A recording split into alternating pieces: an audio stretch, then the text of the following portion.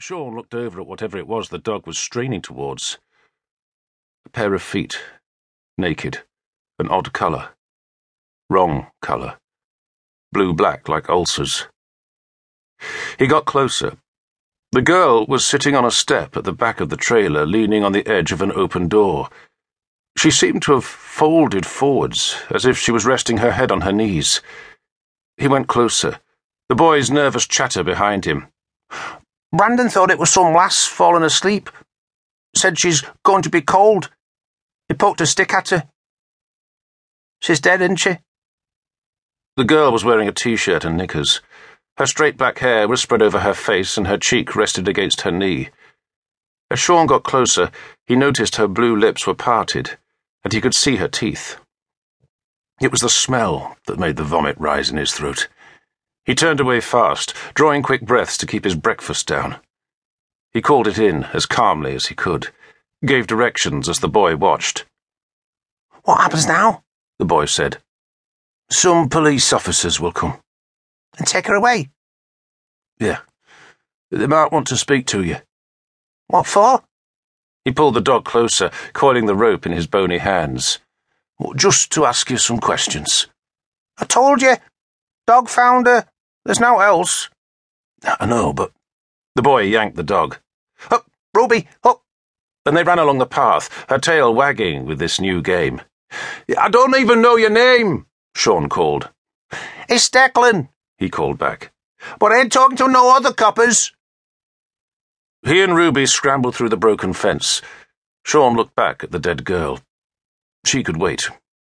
He went after Declan, but as he reached the end of the path, his foot slipped on an ice-coated puddle and his leg twisted under him. His knee went down on the jutting edge of a stone. He checked his radio was still in the pocket of his vest and pulled himself up, rubbed his knee and limped towards the lay-by, just in time to see Declan dodging the traffic to the other side. He didn't even know where he lived.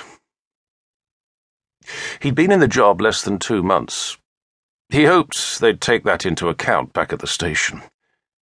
He got out his notebook, made a wild guess at how to spell the boys' names. What else should he write down? No idea. He tried not to look at the body again, but he needed to see if there was a registration plate. She was there, still and dead, just the wind lifting 2 strands of hair and blowing it back over her shoulder. The plate was missing. The only detail he could record was the brand name of the vehicle itself. Motorhead. No. He looked again, and the word reformed. Motor Chef. Well, that made more sense. He could feel a hysterical laugh bubbling up inside him. It was just shock.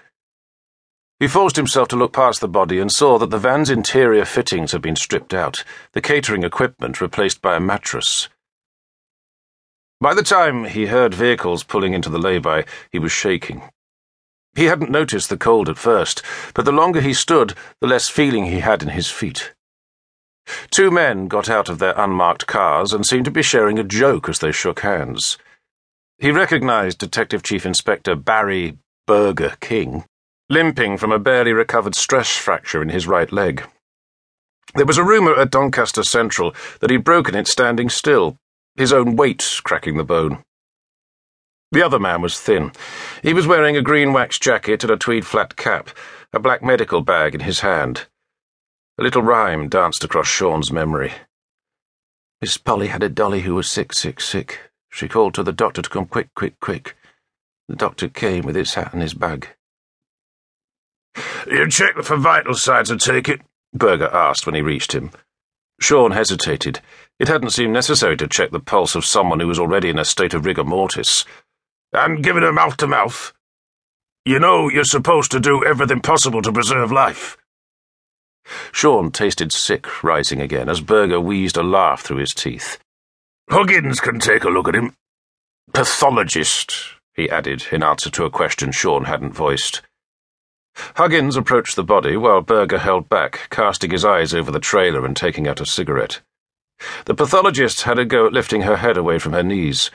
Sean wanted him to be careful with her, almost called out. But what was the point? She was dead, wasn't she? Her neck was stiff, but Huggins got it far enough up to move.